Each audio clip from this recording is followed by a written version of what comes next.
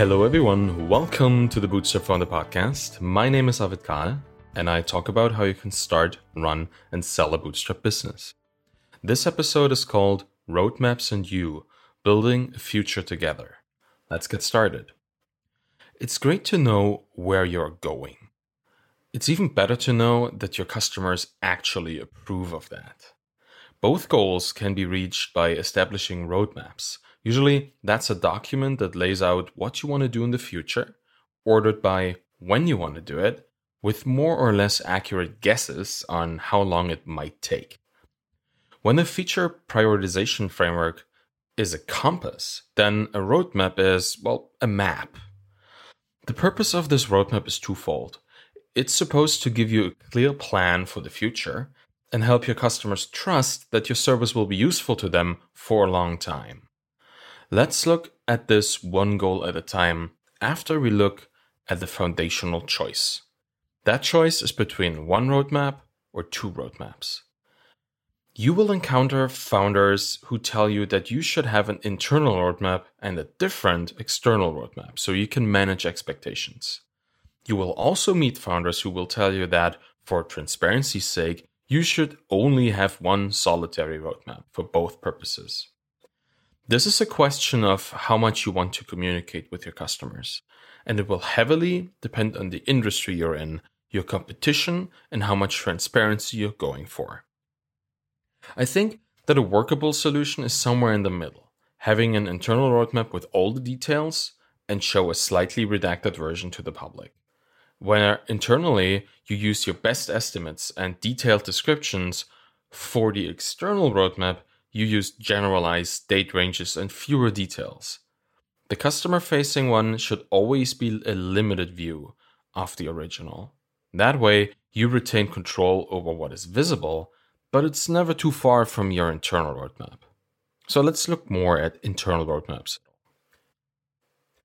For every single project I've worked on in the past, I eventually had a roadmap in some shape. Sometimes it existed before I started working on the product. Other times it was established months after the project already had paying customers. It's one of the many tools that help structure and plan your work in a dynamic and often changing company. You'll benefit from having a plan, even if you don't necessarily stick with it all the time. After all, you're an agile bootstrapper, right? Everything is essentially an experiment and no decision is set in stone, particularly not the things you'll be doing a few years from now. So treat it as a flexible guideline. Internal roadmaps should contain goals and dates for all sections of your business, product milestones, sales and marketing goals, and your plans for operative activities like building a team, integrations, and partnerships. Don't limit a roadmap to features or releases. It can reflect the future of your whole business. In fact, the more different sections of your business are involved, the more insight you might glean into the connection between those things. There are several formats for roadmaps, and they all have their pros and cons. I'm going to name three here: timeline roadmaps, roadmaps without dates, and Kanban-style roadmaps. Let's look at timeline roadmaps first. These are great when you're one of those founders who need deadlines for motivation and for peace of mind. You can see which things need to be done in parallel at what time, allowing you to know when and where to focus your attention.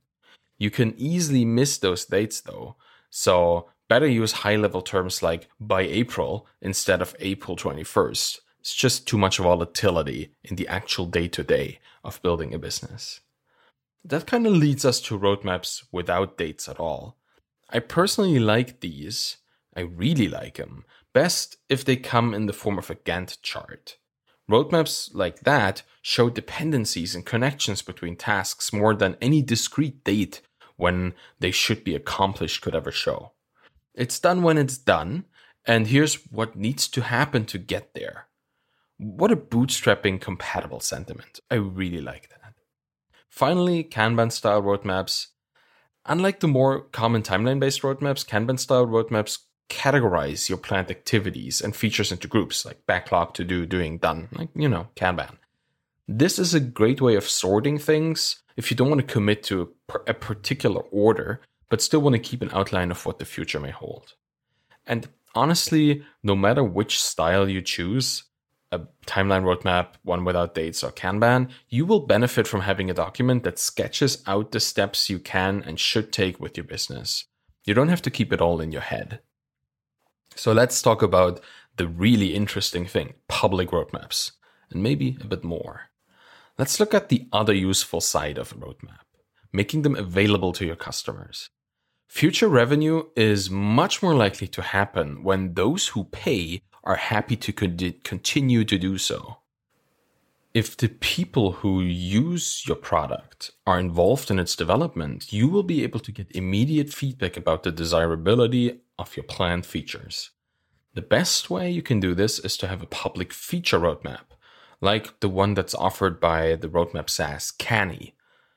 A benefit of a public product roadmap is that it might incentivize customers to commit to yearly plans, both as a sign of confidence and to lock in your commitment.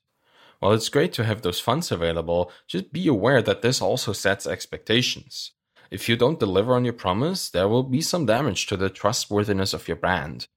And I'll talk about that and my experiences with that a bit later. In addition to the roadmap, allowing your customers to suggest features and vote on them is also an excellent idea, just to measure what people are looking for and which of those problems are commonly felt. Just getting numbers is really interesting.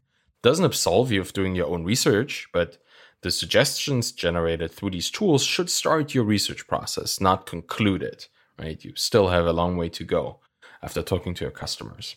A warning about public roadmaps, maybe. They become a commitment once you show it to your customers.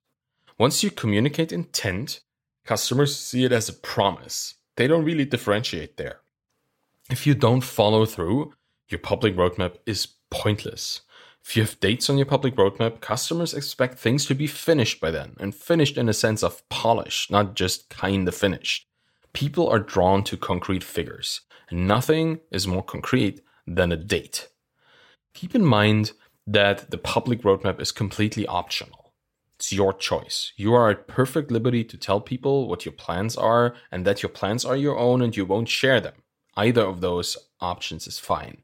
If you think that this might give your competitors too much information, don't make it public. Just know that the customers are used to not being told what is going to happen, and your service could stand out as being the one that shares the plan for the future. I talk about this topic and much more in my book Zero to Sold, which I've just released last week. You can learn more about that book and how to build, run, and sell a bootstrap business at zerotosoldbook.com. The book is available in paperback and for the Kindle on Amazon, and you can purchase it as an ebook and PDF on Gumroad. And if you're already reading Zero to Sold or have finished the book, I would love to ask for a rating and the review on Amazon. It really makes a big difference. So thank you for supporting me and my work. Let's get right back to roadmaps today. Let me share a few insights about how we handled this issue at startups that I've been part of in the past. In quite a few cases, we never really had our plans codified, not even a loosely structured document in place. The business was often just an idea, some unknown future state we wanted to reach without really knowing what exactly it would look like. That happened in at least 3 businesses that I was part of, 2 of which I co-founded actually. And the roadmap didn't exist, particularly in the beginning, because really we just didn't have a plan and didn't plan at all. At some later point, we got around to committing to one, but in the beginning, there was nothing. We had no idea how to do business at that point, and we thought we'd figured it out as we went. And that's just the optimism of the clueless entrepreneur, right? You just don't know what tools you might even want to use, so you don't use any at all. And that often leads to uncoordinated efforts. Things just happen. But at that point, in my experience, nobody really had responsibility for anything. Our project suffered needlessly from really not knowing how long things should take and not having deadlines or goal targets to hit even. And you can hit goals that you never explicitly state.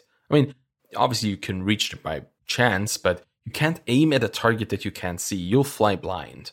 And once we did codify those goals, we only ever did that internally. In one of the Bootstrap companies that I co-founded, we tracked our roadmap in a document that nobody really looked at because it wasn't the source of truth. The main founder of the business was the source of truth. When he felt things should move, he would act first, and then, if there ever was time, maybe amend the document.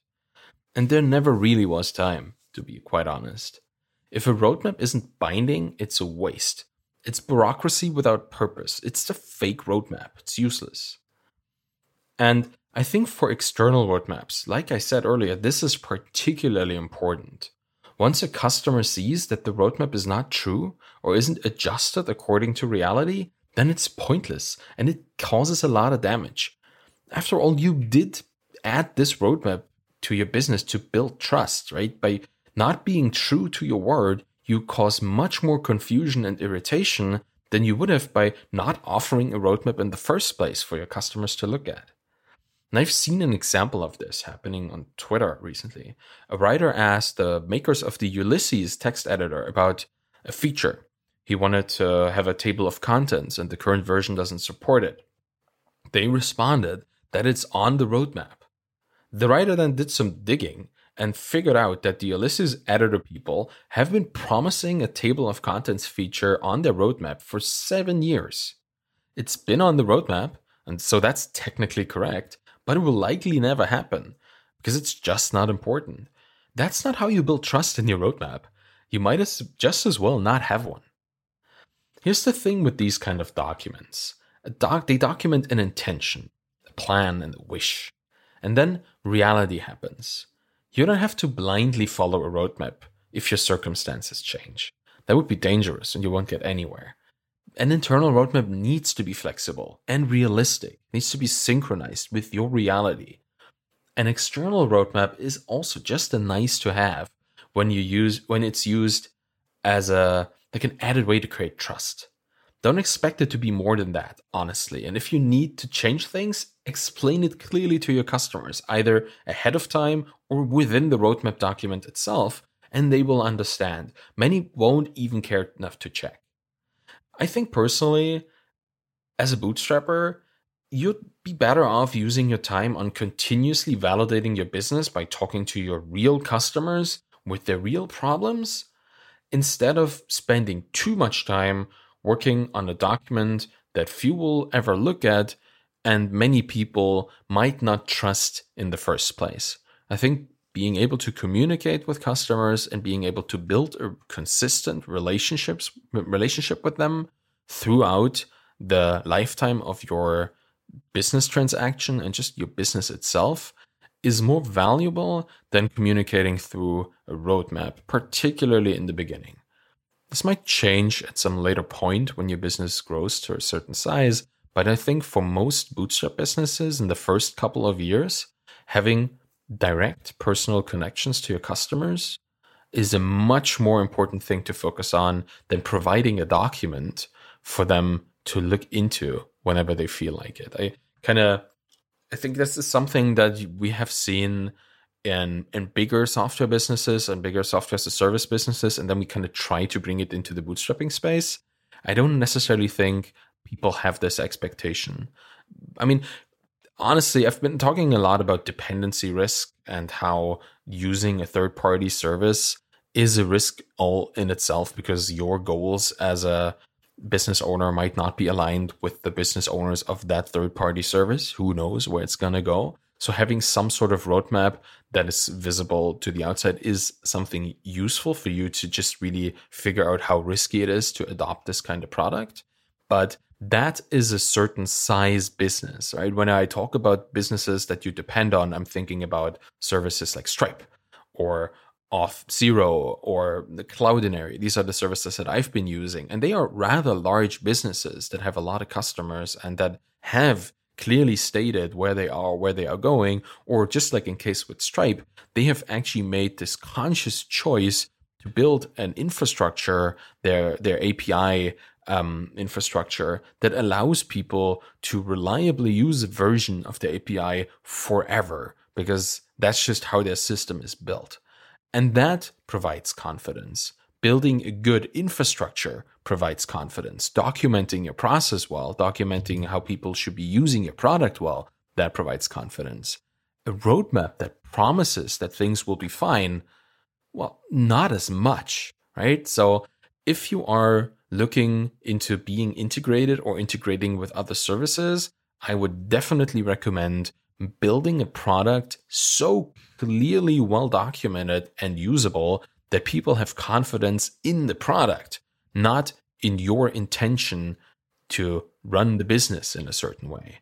It's also important, and it might be something that you want to add to your offering later, have like publicly communicated change logs and roadmaps and stuff. But building a really good product that people can reliably use should be your main focus at all times. Thank you for listening to the Bootstrap Founder podcast. You can find me on Twitter at ArvidKahl, ARVIDKAHL, and you can check out the blog at thebootstrapfounder.com. You can find my book, Zero to Sold, at zerotosoldbook.com. If you have any questions about this episode, reach out on Twitter or send an email to arvid@thebootstrapfounder.com. If you want to support me and the Bootstrap Founder podcast, please leave a rating and a review by going to ratethispodcast.com/founder. It will help other founders-to-be, to find the podcast and learn more about starting, running, and selling their bootstrap businesses. Thank you very much for listening and have a wonderful day. Bye-bye.